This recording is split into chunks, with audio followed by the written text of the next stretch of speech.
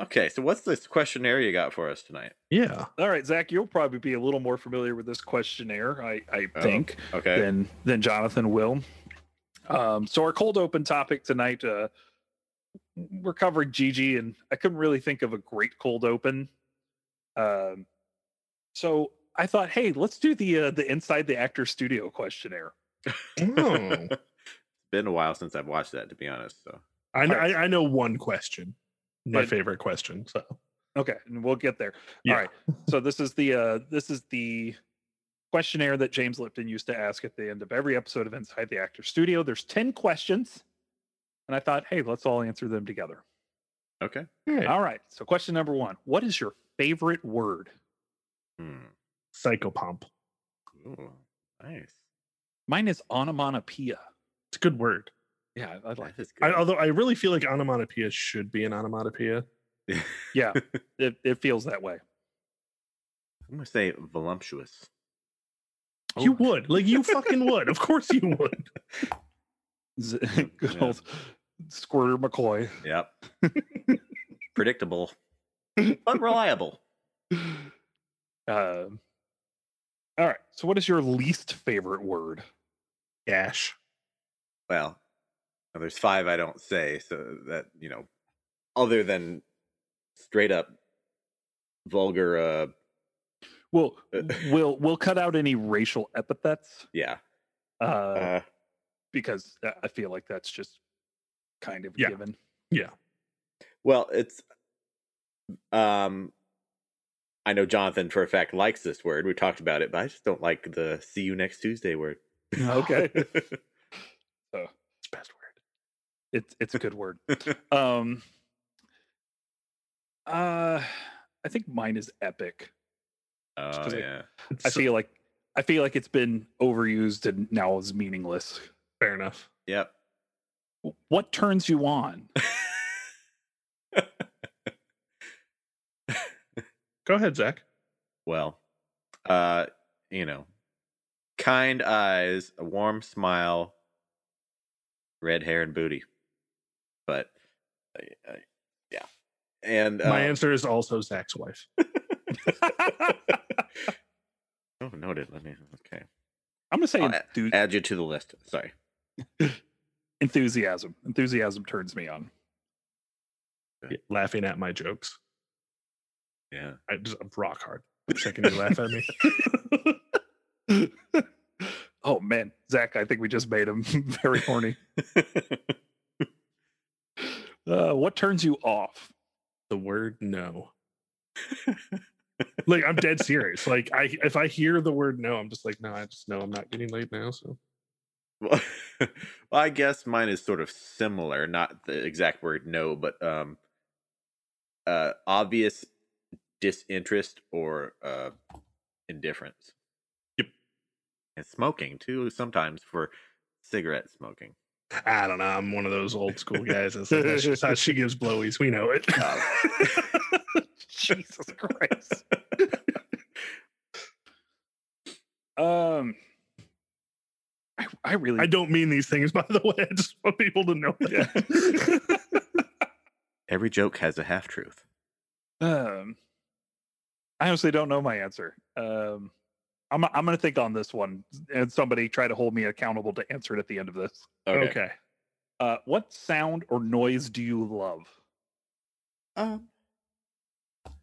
laughter of my children. You're so corny. Yeah, Right? I know. No, I love it. Milk on Rice Krispie treats. Or Rice Krispies. Oh, that old snack. Dude, snap, crackle, pop, dude. Crackle. Just Damn it. Yeah.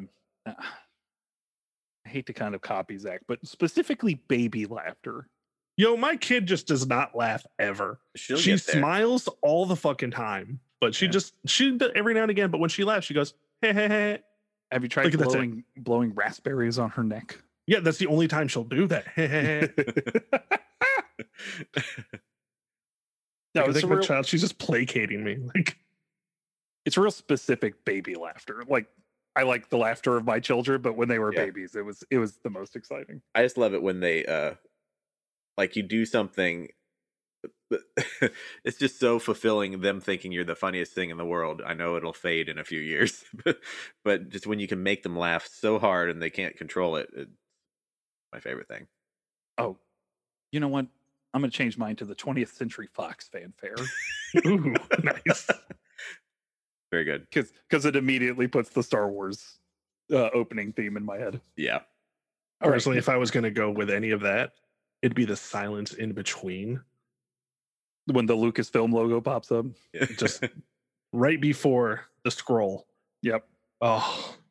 All right. What sound or noise do you hate? Whining. Any kind of whining sound makes me want to punch a baby. Oh, that's bad because it usually not my baby, but baby.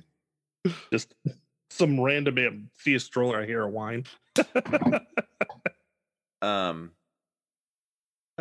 Circus music. Okay, so whenever what? So there's a problem with that because carousel music is almost the same as circus music, but I enjoy carousels. I don't like it until I see the carousel. I'm like, okay, I'm safe. Okay, cool. That's fair. The problem with mine is the moment I start thinking about it, my chest tightens and I start getting shivers down my spine. The sound of people running fingernails across holograms makes me almost vomit. God, I love that sound so much. I know. So much. Holograms? Yeah. Like it's almost like the corduroy rubbing together sound, but like not quite, but if I know what he's talking about and I love him, and it just when you have like a holographic thing and it's got like that bumpy texture to it, and then people like run their I'll have to look it up because it's not coming to me, but we'll get past that so you're not uncomfortable. it is the most horrible sound in the world to me. Like the second like I even see a hologram, I'll just tense up. It's like, somebody's gonna scratch this. I need to get out of here. Oh, I get what you're saying. Okay. Okay. What is your favorite curse word? It's cunt. It is cuntity cunt. Fucking love that word so much. You know, I really try not too much, but I tend to on this podcast when I get mad sometimes. Shit is just so quick and easy, and it's useful. I think there was like a whole stand-up bit about it, how useful the word is. But I'll have to go with the compound motherfucker. Good one. You know, I thought I knew yours, Paul, but I guess it's kind of a combination word. What are you thinking? Cocksucker motherfucker. That's always a good one. That's a good go-to. I guess I reserve that one, but I guess son of a bitch or god damn it are the two that I utter the most often. Yeah. Fair enough. I will say my number 2 is my great grandmother's favorite word, which was shit fire. Shit fire. That is nice. It's just amazing. Around here, oh yeah, kind of gross. Around here we tend to use pastries in place of curse words. So like, I'm trying to think of Caitlin's favorites. What's that bread that you get around Christmas time? Oh, marzipan. That's a good one. Marzipan. Also make you think of Homestar Runner's girlfriend. Yeah. All right. What profession other than your own would you like to attempt? Voice actor. That's a good one. Mm-hmm. I would really, time and money allowing, I would just like to focus on writing. I would like to be a writer. I mean, I write things work related, but they're not what I want to write. Stay-at-home astronaut. I'd like to be a Southern lawyer. Southern lawyer. Just so I could talk like this. All I ever think is like the Futurama chicken lawyer. Yeah. It sounded like Foghorn Leghorn. Very good. Was that Futurama? Yeah. You could be a lawyer for the Southern Poverty Law Center. There you go. I mean, you could also be like the Keanu Reeves and Devil's Advocate. Awesome. What profession would you not like to do? I'm going to say a preacher. I think I would be bad at that. Oh, I'd be amazing as a preacher. Well, I mean, I'm probably about as actually religious as most preachers. Fair. At least the ones you see on TV. I could just be really manipulative, and I know that just kind of fits that wheelhouse. It's fair. You can get up there on the soapbox. Yeah. I'd have to say a psychologist. Because that's just constant whining. So I'll amend my previous answer. I actually really would like to be a school counselor. I need the education to complete getting that job. I would not want to ever, for ideological reasons and otherwise, be a law enforcement officer or in the military. That's a good one. Yeah, that's good. As a military brat myself, I definitely skirted that as hard as I could. If heaven exists, what would you like to hear God say to you when you get to the pearly gates?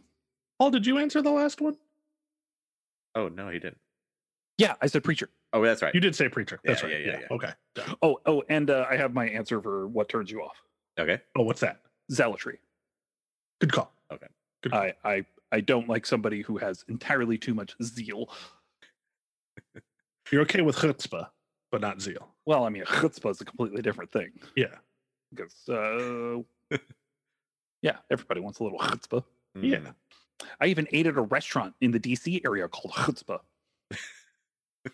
I will share a picture with you guys. Thank you. To answer your question, I would want God to only say the most random thing to me. Okay. For shits and giggles. So something like lightly fried fish fillets. Nice. I want him to have that kind of sense of humor.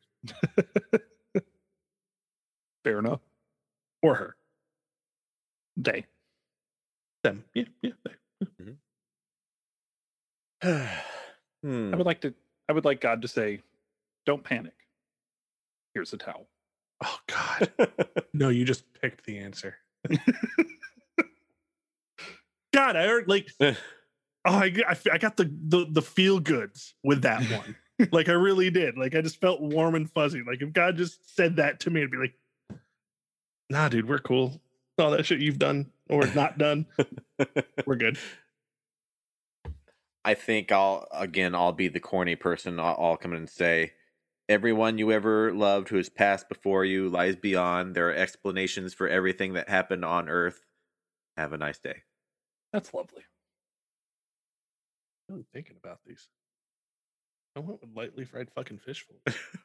Well, it's like, all right, it's disarming. Yeah. Hey, let's talk about a movie. Let's talk about a movie.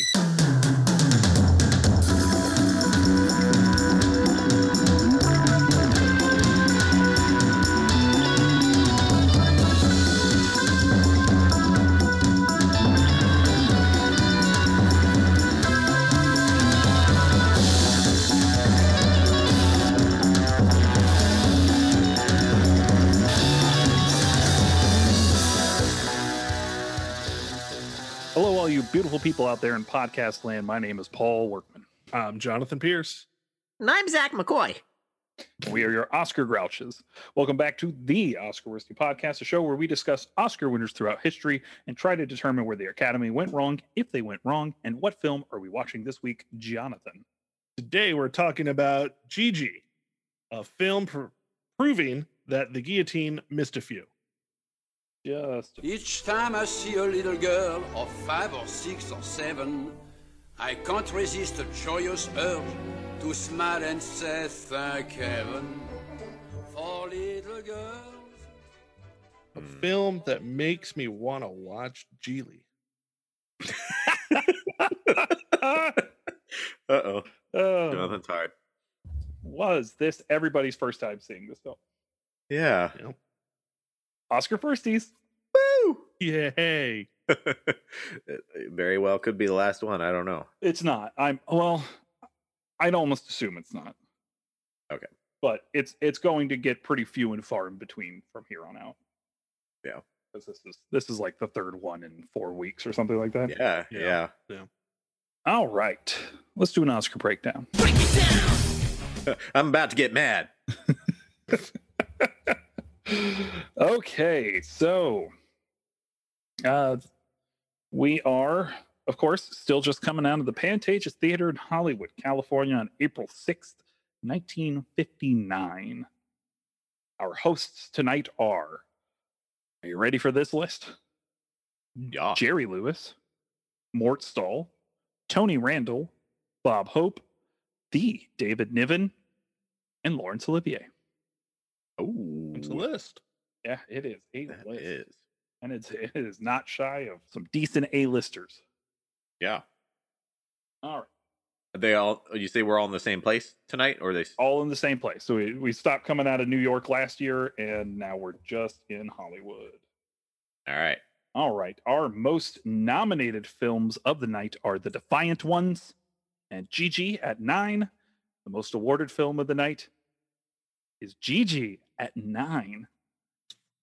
This is only the third 100%er that we have covered for Best Picture. The other two were Wings, which was nominated for 2 and won 2, and Grand Hotel, which was nominated for 1 and won 1.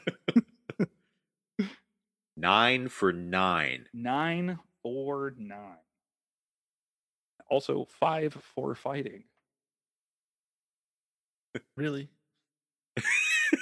I'm trying to get Zach into hockey right now. So yes, really. Yeah, I've tried for years. It just doesn't stick. Hockey is the second best sport. Everybody should really be on it. I understand, but man, Curling, like I said, takes up all the other. curling is the third best. I agree with that. I think it has to do with my fear of ice skates. Oh, please say there's a story. It's a very short story. I just never liked skating. I got a pair of rollerblades when I was turning 7, and I fell down in front of the neighborhood kids, and everybody laughed, and so I didn't try it much more. And then one of the first dates Caitlin and I had, she got me this keepsake bracelet that had her name on it, and we went to the Iceplex over by Kiln Creek or whatever it was. Still the Iceplex. Oh, it is still? If it's still open. Yeah. Well, we went skating, and I was like, I'm not having a good time, and then the bracelet fell off, and the Zamboni ate it. Oh, no. Wow. Never ice skated again. I don't go to roller rinks anymore. That's only because that one roller rink in Hampton that was there, where the guy ended up getting arrested for being not a good guy to little kids. Oh, Was my grandmother's next door neighbor. Kind of like a Josh Duggar situation. Yeah. Okay. Yeah. And he got my dog when we left Virginia when I was a kid. So You. yeah. Yep. Okay. Well, Okay, let's move on to this Oscar breakdown. Thank you. Okay. Gigi wins Best Picture over Auntie Mame, Cat on a Hot Tin Roof, The Defiant Ones, and Separate Tables. Vincent Minnelli wins Best Director, which he lost out on An American in Paris to George Stevens for A Place in the Sun. David Niven wins Best Actor for Separate Tables. And I believe I had read he is the only Oscar host to win an award in the evening that he hosted. Because except I think Bob Hope received an honorary award one year when he hosted, but he didn't win it in competition. Susan Hayward wins Best Actress for I Want to Live! Exclamation point. She beats out Deborah Kerr for Separate Tables. Ooh. And the woman I believe could cure cancer Rosalind Russell for Auntie Mame. I will talk about that a little bit more later. Okay. Supporting actor goes to Burl Ives for The Big Country. And supporting actress goes to Wendy Hiller for Separate Tables, making Gigi, at this point in time, the film to win the most Academy Awards without a single acting nomination. Also, because Gone with the Wind received 2 of its Academy Awards as honorary awards or special awards. Gigi is technically the record-setting film at 9 Oscars. Gone with the Wind only won 8. Best story and screenplay written directly for the screen, The Defiant Ones, a very well-deserved win. Best screenplay based on material from another medium, Gigi, giving it to Alan J. Lerner of Lerner and Lowe fame. Yeah. Best foreign language film goes to my uncle. So, congratulations, Gary. I have an Uncle Gary too. I have 2 Uncle Garys on either side. Wow. I see one of them constantly saying something on your Facebook. Yeah, that's so that's my Uncle Gary on my mom's side. But growing up, we called him Joey. That was his middle name. Kind of like I go by my middle name. It's a thing in my family. I don't know why. But once he got into the military when he was 18, he started going by Gary. Just a thing, I guess. A thing. Yeah. Thing. Best documentary feature goes to The Wild Wilderness. Okay, that's The redundant Department of Redundancy. There you go. All right.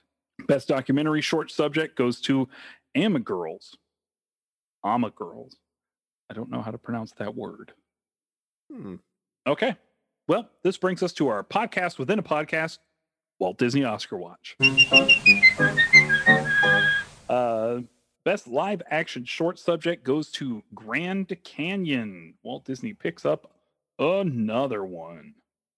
Oh yeah. Man, he just can't stop winning them.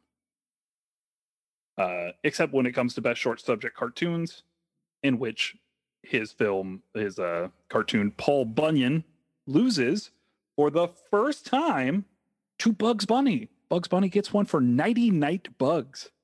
With a K. Yeah. Okay. So Bugs on the scene. Yeah, congratulations, Bugs Sydney's Bunny. Family Tree. I don't know. What is that? Deputy Dog? Oh, I love Deputy Dog. Also a fan of Huckleberry Hound. All right. You got anything to add there, Jonathan? Nope. Okay. Best scoring of dramatic or comedy picture goes to The Old Man and the Sea. Okay. Best scoring of a musical picture goes to Gigi, giving it to Andre Previn, who you may know as Woody Allen's adopted father-in-law. If that makes this whole thing any weirder. It really fucking does.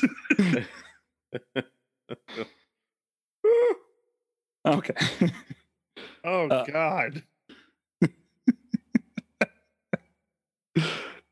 Sorry, I got to point them out when they come up, especially when things are this weird.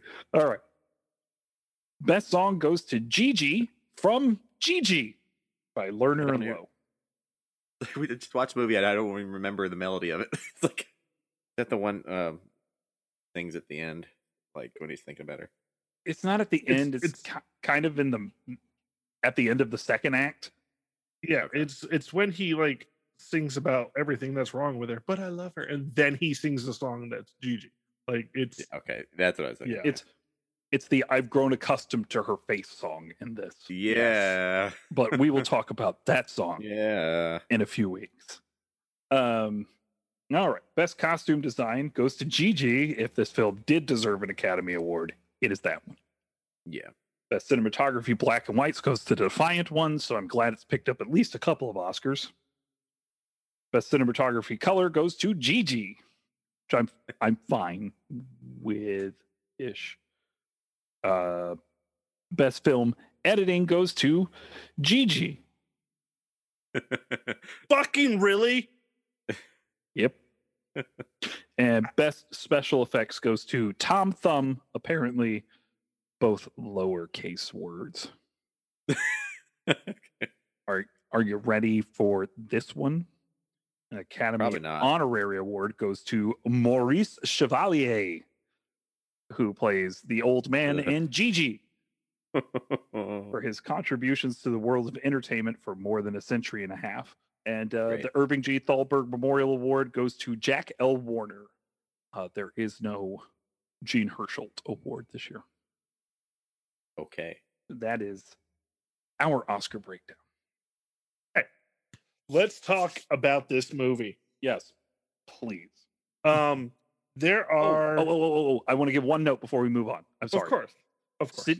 Sidney Poitier gets nominated for Best Actor this year, making him the first Black actor to be nominated for the award. Nice. Hell yeah. Sorry. I wanted to get that out because it's very important. Sidney Poitier is a fucking American treasure, and he probably should have won that because David Niven was just fine in Separate Tables. I liked his performance, but Poitier in Defiant Ones is so good. I meant to watch that last night, but I was really tired, so I'm actually going to watch it as soon as we're done tonight because I've got energy. And it's not that long either. I'm probably going to watch the series finale of Invincible because I heard it's wild as fuck. Heard that too. The show is wild. Shout out Benjamin Banks. Yeah. I gotta watch that. That show is incredible. He's hyping the hell out of that show. As he should be. I think Amazon's doing the best superhero television right now. Nice. Hard to argue with that. Because between that and The Boys, they're just incredible shows. And I really wish they didn't cancel The Tick, though. All right. Let's talk about this movie. Okay. So, of the 9 nominations that Gigi got and won, there are 2 that are so egregious that at this point, like, you know, I thought I was pissed off at the Academy last week. But cinematography, fucking really? Not a fan, huh? I didn't notice the blurring as much as you had mentioned. Oh my God. It's the way that they focused the people that you're supposed to see, which, you know, you can do that. You're supposed to do something like that, but it's how they blurred the people in the background. Made me go, clean your fucking lens or turn it or something. And then every time the movie transitioned, it would blur before the transition. That's why the editing, I thought was just fucking terrible. Like this. Yeah. So many things were wrong about this movie. And it was the content, how it was made, who made it, and the people in it. Literally everything about this movie was wrong, except, like Paul said, maybe the costume. I think I skipped 2 awards. Did you skip 2 awards? Did you do set design or something? I didn't do art direction, which went to Gigi. Okay. And I didn't do sound, which went to South Pacific. Okay. Okay. Sorry. No, you're fine. So let's go ahead and talk about the obvious. This movie starts with a song about little girls. That's by an old man talking about little girls and how they're going to grow up to bang. Yeah. And as bad as the content of the song is, his facial expressions while singing it make it nauseating. Yeah, especially when he gets into the lyric of little girls around 5 and 6 and 7. Ew. Holy fuck. Ew. And he's got that creepy old guy smile on his face the entire time too. He like rolls his eyes up in his head like he's imagining things. Like, oh God. I really was going to try to ask you guys throughout this movie, like literally every 10 minutes, I was going to text you and be like, hey, can I stop now? Do I have to continue? Because this is making my skin crawl. Like every bit of this movie And I feel like Paul is trying to say something good about the movie. Like, oh no. okay. I have some thoughts, but I'm gonna try to let you guys speak before I really go off. I'm just gonna show my cards here and basically say I hate it too. I'm gonna read my little mini review I put on my Critiker. It'll hit all the basic points, and then we can dive into those. To quote a song from the movie, it's a bore. Everything in Gigi had already been done better in Lerner and Lowe's stage version of My Fair Lady, and then it was again upstaged in the movie version of that. Aside from I remember it well, the songs are pretty terrible. Is it Chevalier? Is that Chevalier? Chevalier, thank you. His narrator character is notably creepy with pedophile vibes, and the whole thing stinks of misogyny. About the only nice qualities are the costumes, set designs, and Leslie Caron being cute. Those are my general thoughts. Yeah, irredeemable. This entire movie. There is not just a good. The moment I knew that I was going to hate the rest of this film, that I was like, at first, everything I was like, all right, this is creepy. Maybe it's the times. Okay, let's go. But the second I heard the line, "Hey, your first suicide, congratulations." Yeah. The fuck. Like, It's a little, yeah. Oh my god. And I don't know anything about turn of the century France. Nothing at all. And like, I think I saw one passing bit of note of like, this was a thing. They were like, not courtesans, I think it was the thing that they were going for there, where it's just kind of like, hey, you're a really well paid whore, basically, for like one dude. And oh god, my skin crawls with like, because you see Leslie Caron as like, she does young girl really well. I don't know how old she actually is when she's in this movie, but she plays off a very like 15, 16-year-old. So she's like in her late 20s, like maybe mid 20s when they shoot this, because she is 20 when American in Paris comes out. Okay. Which means she's most likely 19 when it was shot.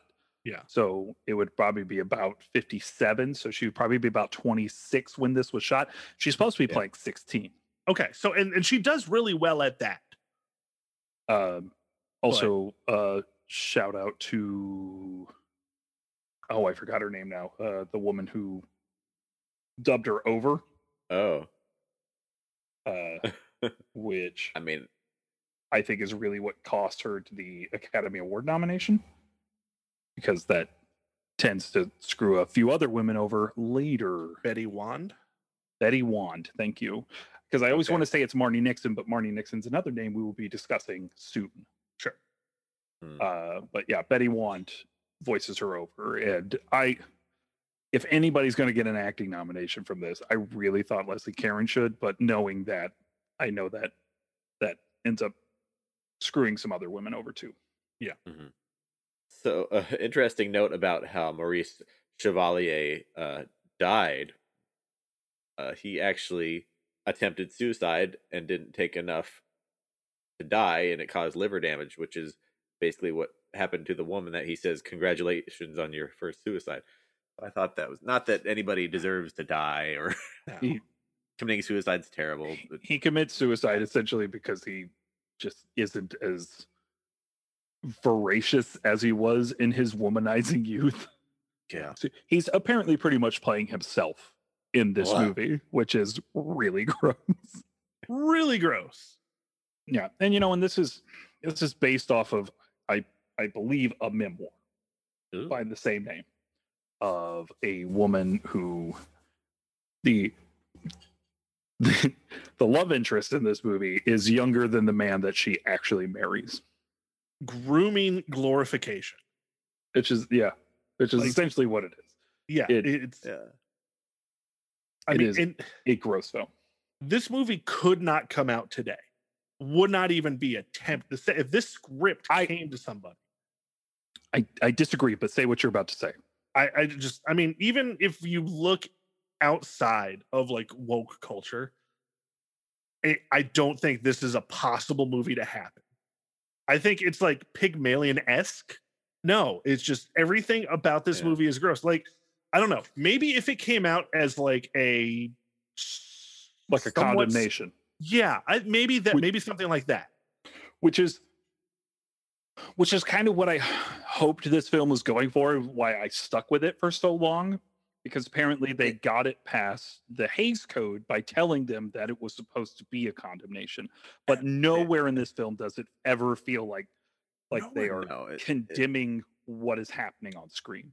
There's a very, very, very slight undercurrent coming from Gigi herself. Obviously, she's like, I mean, she's by giving her the choice is really like, I mean, the 2 sentences in the movie by doing that.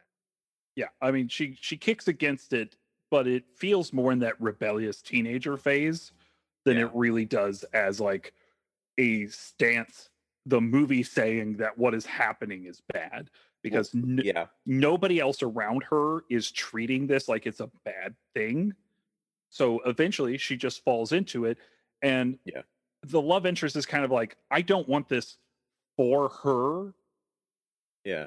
But at no point does he ever feel like he's like, this is bad overall. Right. He just feels like, I don't want this for her. I'd rather marry her, which again, just...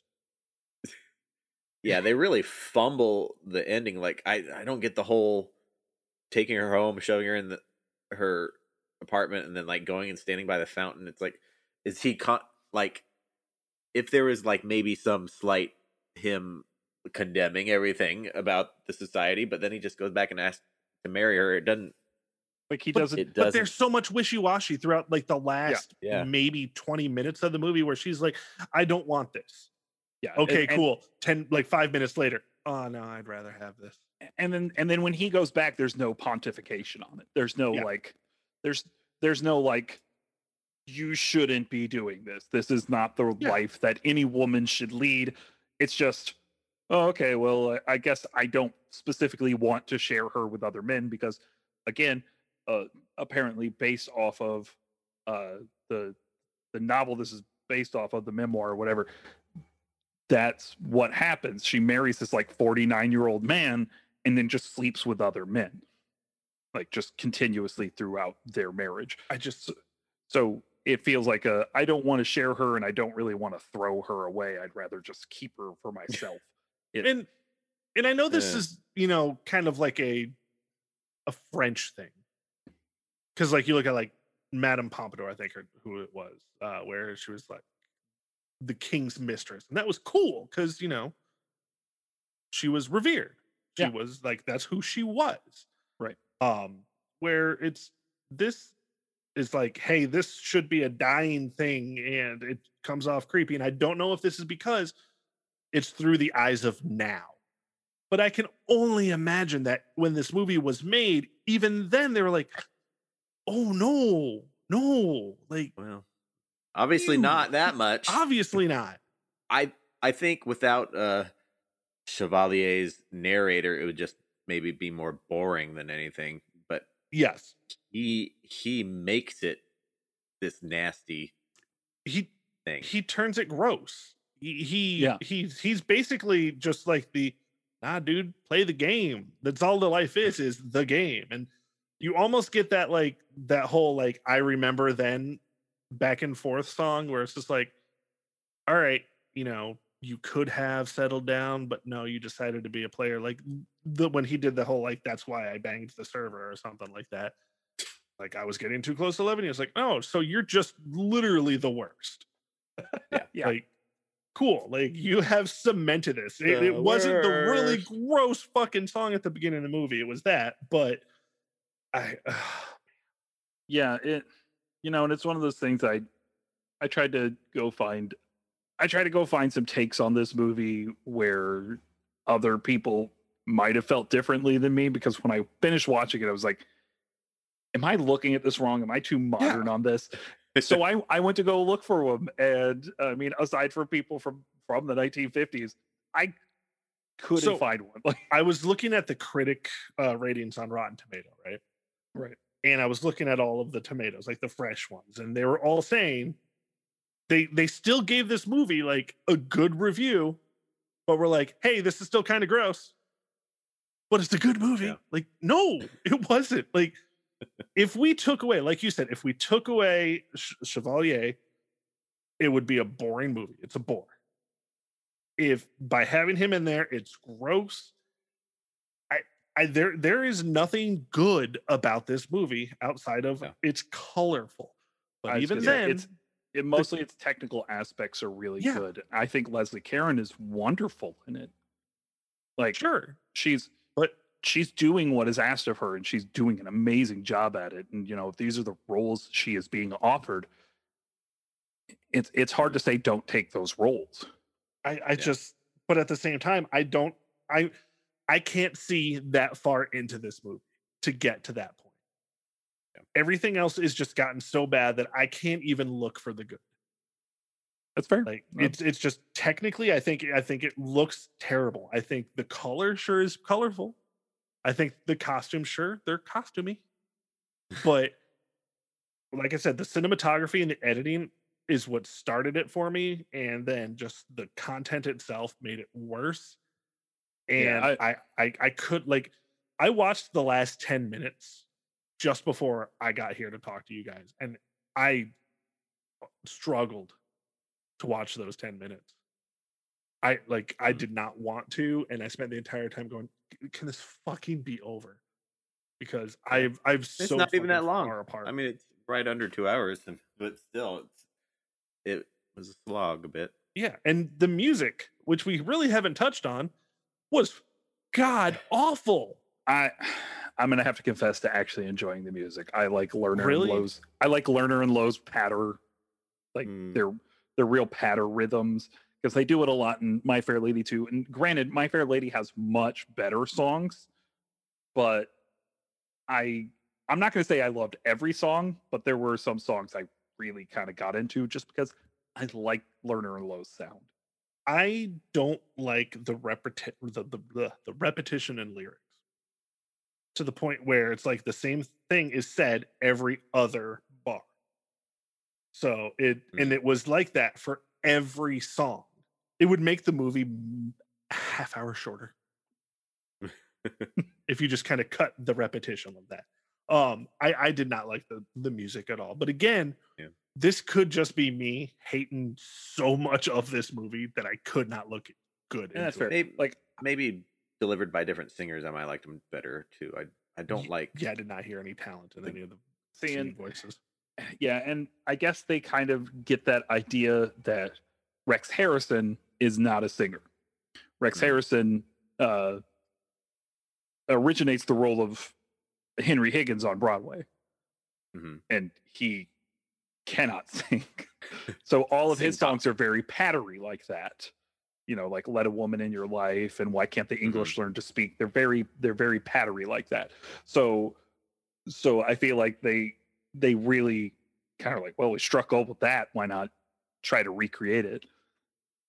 And for the most part, it works on me because immediately, like, the rhythms and the motifs all immediately take me to My Fair Lady. And we'll talk about that a lot more here in like 5 or 6 weeks. Yeah, mostly it made me mad that I wasn't watching My Fair Lady. That's absolutely fair. Yeah. I do like. I remember it well. I think it's a kind of cute and flirty song, but the others I can't even remember outside the creepy one. Yeah, and then it ends on it, and then it ends on it too. Yeah, then it ends on it too, and it's a leitmotif through like a lot of the movie. Yeah. Every time it gets brought up in other parts of the movie, I was immediately like, oh. Oh, perverted Lumiere. I didn't think Gigi was a particularly good song. It winning the Oscar was kind of weird to me. Yeah. But I definitely didn't have the problems with the cinematography or the editing that Jonathan apparently had.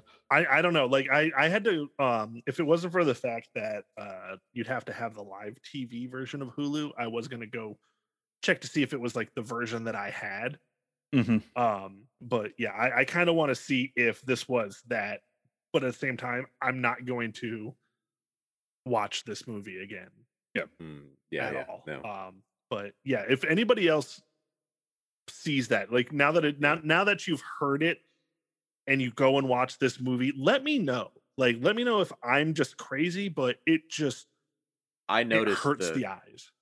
The edit, the blurring transitions and stuff, because I noticed that every time it happens, so I know what you're talking about there. But did we all watch the same copy? I wonder, because mine was a nice, crisp Blu-ray copy. Yeah, so mine was the Blu-ray. Yep. Yeah. Yep. And I thought it was a pretty movie. I didn't really. I think it's visually. I think it's stunning. Oh god, the scenes that were in the clubs were the worst. Just the absolute worst. Yeah, and again, I think the worst thing for me was I hung with this movie pretty much through the runtime, but when it came to the end and there was no condemning of the actions on screen, I was like, man, that just tipped me the other way on whether it was good or bad. Yep. Yeah, if there was something at the end that was like, no, this is actually bad, guys, like that's. Yeah, it's like there were a couple times they almost did it, like when Gaston's character like basically tells Chevalier to F off, and he gives him that look. He's like, what are you doing? This is the best. Yeah. And then they don't flesh it out, and then he comes back and sings a song at the end. It's like, no, he's still here. Everything's still creepy. And the comedy attempts, I think there was one moment that I was like, all right, that's kind of funny, was when they're like, has your dad? He's got diabetes. Well, you're a sugar merchant, so that's probably going to happen. I thought that was funny. Yeah, I got a few laughs, but I honestly, after watching it, I can't remember what they were. Yeah, I meant to write it down because there was one thing that made me laugh in the first half of the movie. But the fact that they tried to make Ava Gabor's suicide funny was when I was like, no, like this is not laughable material. Like, if there's a way to make suicide funny, I'm sure it's out there. I don't see it. I don't think that there's very little that I think that is untouchable. I think the problem is they don't point out enough that these are supposed to be more cries for attention than they are actual suicide attempts. And it leaves the whole thing feeling kind of flat. Yeah. Like you said, maybe it's, the movie plays too many things straight rather than making it really like, okay, these are things that were happening at, like you said, turn of the century France, and here's a little exploration of those ideas and stuff. It's just like, here it is. Haha. Congratulations. Yep. All right, gents. Well, do we have any more notes for this movie other than gross? Just gross. Yeah, gross. I think I've hit what I needed to say. Yeah. Well, then, like, I called him perverted Lumiere because apparently, I guess, in Beauty and the Beast, the guy that played him based his character on Chevalier or something. So, yeah. Like, as soon as the movie started, I was like, oh. And I was like, Lumiere. And Gaston from Beauty and the Beast is based on Gaston from this. I wondered if the name was. I didn't really see a whole lot of. Not physically, but like with a man that's trying to court a woman that's not interested. Gotcha. It's like Gaston. No one grooms girls like Gaston. All right. Well, Paul, is this in the library? Oh, could you give me a year? It's going to be stupid. It's going to be like 93. I'll go with 99. I don't think like anything past that they would. I don't know. Well, Jonathan's closest, but neither of you win. The Price is Right. It is 1991. Oh my god, that's ludicrous. Third class. Right. What? Oh my god. Well, I guess, we have still mostly old white men. I mean, we do now too, but Library of Congress, is that who votes for it? Yeah, most likely, especially in 91. Ugh. All right, let's get into our worsty judgment. Oh, hold on. I gotta give you the class. Oh yeah, that's right. Oh yeah, give us that class. Thank you. All right, this is a very short one, so we'll be done in just a moment. Seventh Voyage of Sinbad, Gigi, a movie, which is a short subject experimental film. Nice. Called A Movie. Yeah. Orson Welles' Touch of Evil, Oh yeah. And Alfred Hitchcock's Vertigo, just 5 movies from 1958 get into the Library of Congress so far. Oh. Okay. Yeah. All right. Now Jonathan, for give- those worsty judgments. There we go. There we go. Zach, did this movie deserve Best Picture? No, straight up, definitely not. The 9 for 9, which was the record until Return of the King. Is that No, actually, we will. as far as 100%? Yes, that is correct. I know the record's broken very soon. I believe it gets matched by another film. I won't say what, but it does get beaten by Return of the King, since you already spoiled it. I'm sorry. I'm sorry. I'm sorry. No, I should have used the number of years. No, I'm just giving you yeah, hard time. but it blows my mind. It blows my mind. No, absolutely not. Okay.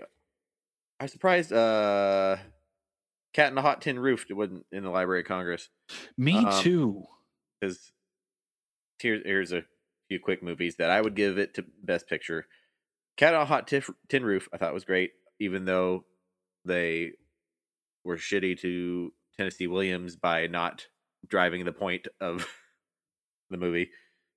Vertigo, of course. A Night to Remember. Touch of Evil. Hidden Fortress, why not? Probably gets recognized next year or something. But and I am almost certain that Defiant. Oh, there you go. Night to Remember, beautiful. Like I said, I'm going to watch the Defiant ones after we get done here. But I'm sure. I hope you love it. I love that film. And I need to watch The Big Country too. But yeah, any of those, I'm sure. And the other nominees that I haven't seen, absolutely over this. Get it away from me. Yeah, I'm going to go ahead and agree with you. I mean, Machine Gun Kelly came out this year. Charles Bronson's first lead role. Oh. Probably better than this movie. That was a Roger Corman movie. I meant to have a bit going, but I forgot to start it in 1955, where I was just going to say every Roger Corman movie deserved Best Picture. Because for anybody who doesn't know, Roger Corman is the most important person to ever make film. Yes. Not the best, most important. No, there's 50. Although for some reason I don't know what it is about 1958, but every book I read in middle school was turned into a movie this year. So like Red Badge of Courage. Yeah, like Old Man in the Sea. Which is the second time that something based on Old Man in the Sea has been nominated for Academy Awards. Yep. Yeah, before wasn't it made in Mexico before? Oh no. The Pearl was the one we were talking about. Oh, the Pearl. Yep. That's right. Tale of Two Cities came out that year. That was in Britain. It just a lot of stuff like that. This was not a good year for film, I think. Like, not to say there were bad movies that came out this year, but as a whole, and the fact that Gigi won in what I think is a bad year for film, including The Fly came out. The Vincent Price The Fly came out. Yeah, it did. So, like, And The Blob. Oh, it did. Nice. Beautiful. there it is. Nice. All of those. Attack of the 50-Foot Woman came out this year. So I just no, Gigi did not deserve this at all. I think it deserved costume. That's it. I'll go art and set direction as well.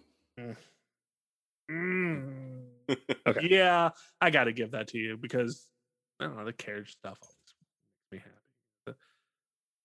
Was this movie shot on scene? I can't remember. A lot of it was. Yeah, because I remember in the opening credits where they were thanking Paris for. Oh yeah, that's right. For the parks and stuff. But they do that. What do they call it? Creative topography or whatever, where a lot of things are shown much closer together than they actually are. The Crybaby Killer came out this year.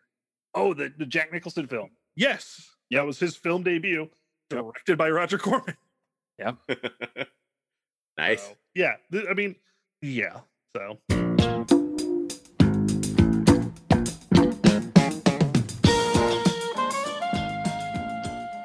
So Paul, does this movie deserve Best Picture? I'm going to go up front and say no.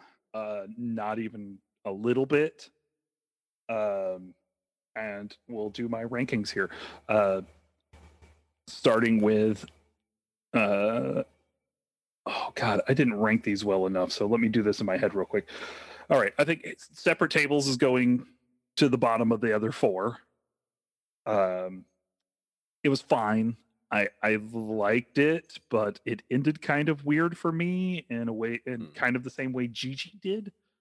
Oh, where the one character played by David Niven, who gets an Academy Award for it, who is a man who lives in this hotel, and he is pled guilty in court to sexually harassing some women ooh, in like a dark theater.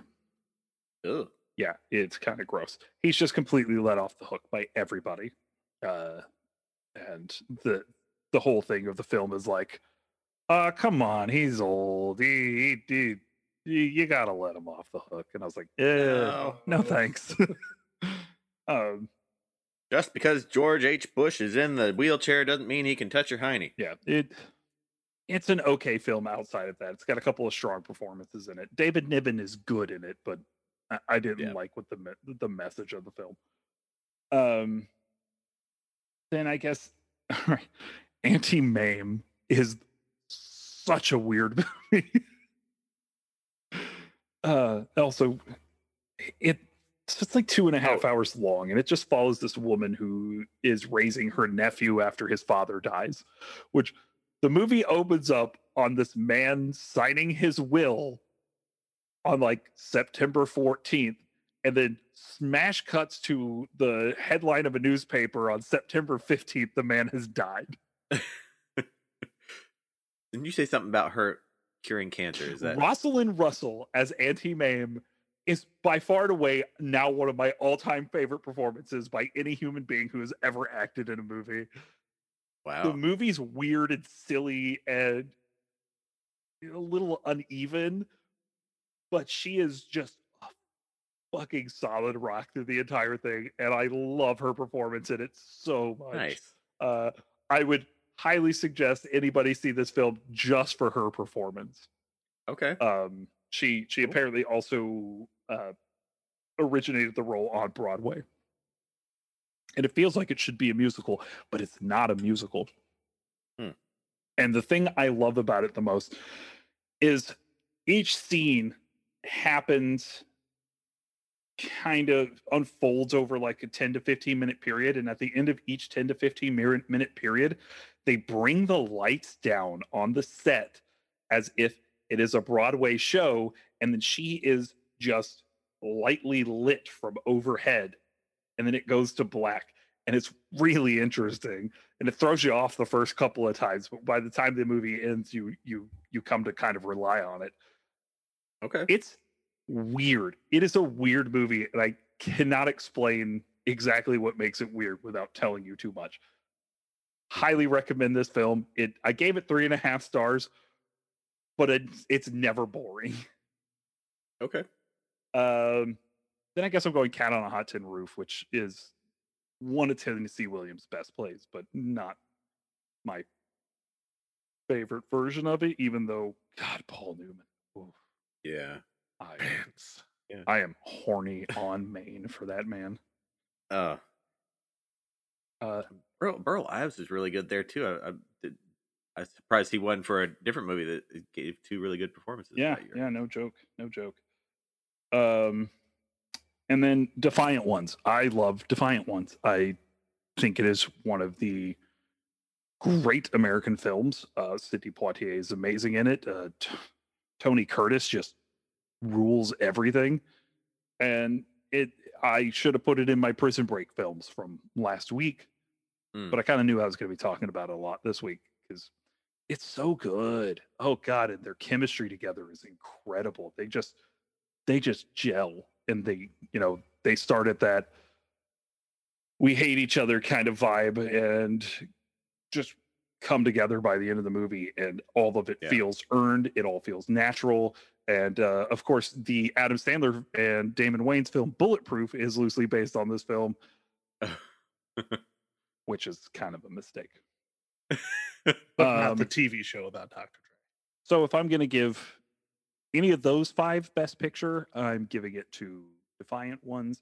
But if I'm giving any film from 1958 Best Picture, it is this one, Vertigo. Yes. Just how did this not win Best Picture? It's one of the top 3 Hitchcock films, and it's wild. It gets nominated for other things and loses them. It should have won Best Cinematography, Color, because God damn, this is a gorgeous film. Yeah. It loses Best Sound to South Pacific. Should have won Best Director, I think. Yeah, it should have. It also lost Best Art Direction to Gigi. It's so confusing. How did Vertigo not get nominated / win Best Picture? Right. In insanity. Yeah, I think it's one of those ones that time looks back on it and it's like, yeah, Vertigo's the movie from that year. Yeah, it is. It is the film from 1958. All right. Well, now's the big question. Because I feel like it's going to come up this time. Hey, Zach. Yeah. Is this the worst Best Picture so far? I honestly, I really wrestled with it, and maybe I still kind of am. It is definitely bottom 2, and I have to ask myself, can I go before you, and maybe this will help you out? Sure, go before me. I fucking hate the circus. You were with me on this one. But when it comes to child grooming and the circus, I'm gonna put the child grooming at the worst. This is the worst Best Picture. It without even thinking about it for me. It's gross. I think even for its time, the fact that they had to justify it and still didn't do what they said they were going to do makes it even worse. So this is the worst Best Picture by far. So hopefully I can help you, but I'll take fucking elephants over child grooming. You take fucking elephants? Yes, I will take fucking elephants over child grooming. That's fair. I just wanted to clarify. That's it. Because at least that elephant can stomp on you. So, okay, one kick. That's all it takes.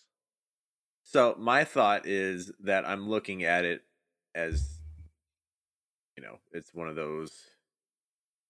I'm looking at the film as a film versus the content specifically. I mean, I can even say Jimmy Stewart was redeemed. Yeah. So. Yeah.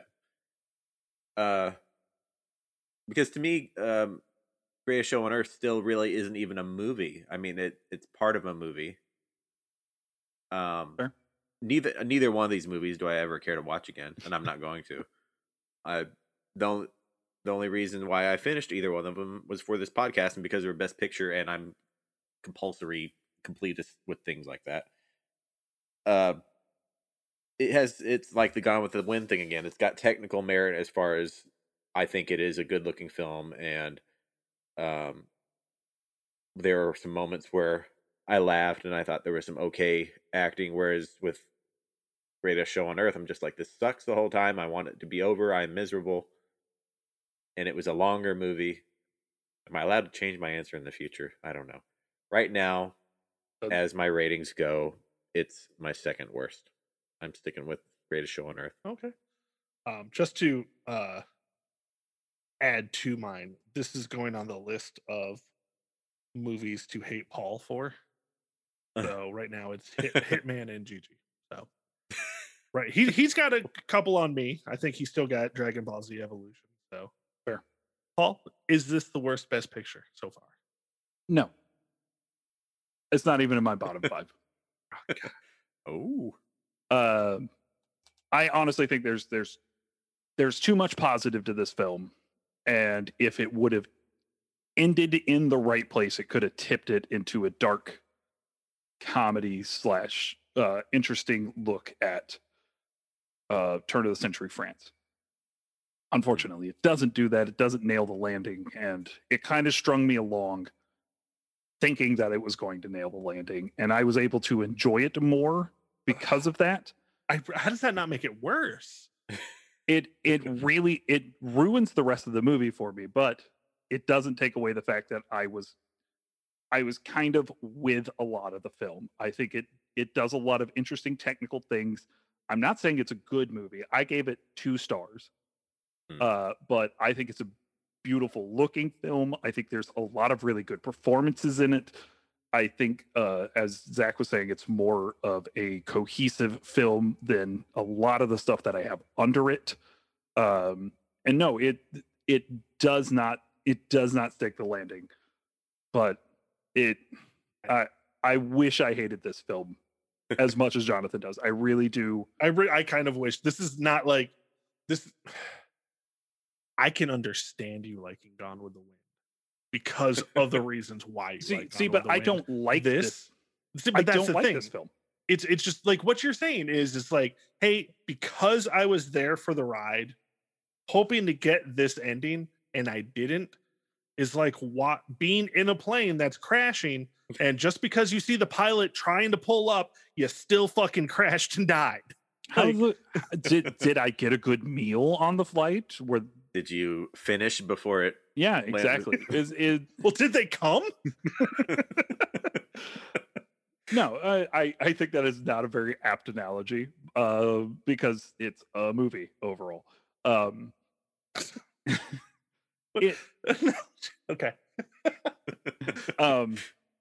It's one of those things where I have to take it on its artistic merit and consider that. I will not suggest this film to anyone. I'm, again, not saying it's a good movie, and I don't condone anything that it ends up standing for. It's just, there's too much I like in it. I think the music's better than you did. I thought the cinematography and editing were better than you did. I think it's a beautiful looking film, and it just, unfortunately, again, like Gone with the Wind, it's a lot of beauty to push a narrative that doesn't deserve it. But unfortunately, unlike Gone with the Wind, this is not a masterpiece. Yeah. Well, I think my number. It is my number 6 worst at number 26, between Around the World in 80 Days and just above Cimarron. Fair. Because I think Cimarron's just too incohesive. Yeah. My bottom 3 are Broadway Melody, and now Gigi, and then Greatest Show on Earth. Yeah, for me it's Gigi, then Cimarron, Broadway Melody, Going My Way, Life of Emile Zolli, Greatest Show on Earth. So yeah, Going My Way was definitely much worse than this film. Because that was about child grooming too. He was diddling those kids. Okay. Implied. No. Not even close. All right, we're going to call it there. My name is Jonathan Pierce. You can find me on Twitter and TikTok and on Twitch at @Altorn_Occam. Zach, where can we find you? Find me on Critiker, Zach Master spelled with an X. And you can find me on TikTok, House Havoc, where I'm going to get on there some more. Yeah. How about you, Paul? Sweatpants. Pants. You can find me on Instagram, Twitter, TikTok, and Letterboxd at Father of the Fear across all platforms. And make sure to follow me on Letterboxd, where you can keep up with my rankings on these films. What are we watching next week, Zach? Next week, we are watching Ben-Hur, which you can rent on Amazon. Oh, baby, I'm excited. Apple TV, Google, iTunes, Vudu, and YouTube. Another big show with Charlie Heston. Oh, yeah. We would like to thank Trav from our sister podcast, Leveling Up with Bitch Banks, for producing our show. We would like to thank Chad Ramsey for our most excellent theme song. You can follow the show on Twitter at OscarWorthyPod, and on Instagram at OscarWorthyPod, and on Facebook at The Oscar Podcast.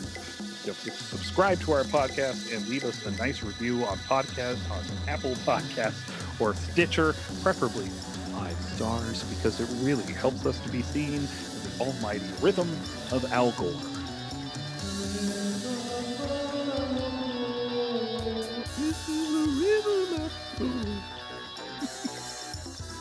Jonathan and Zach, I would like for you all to have a damn fine day.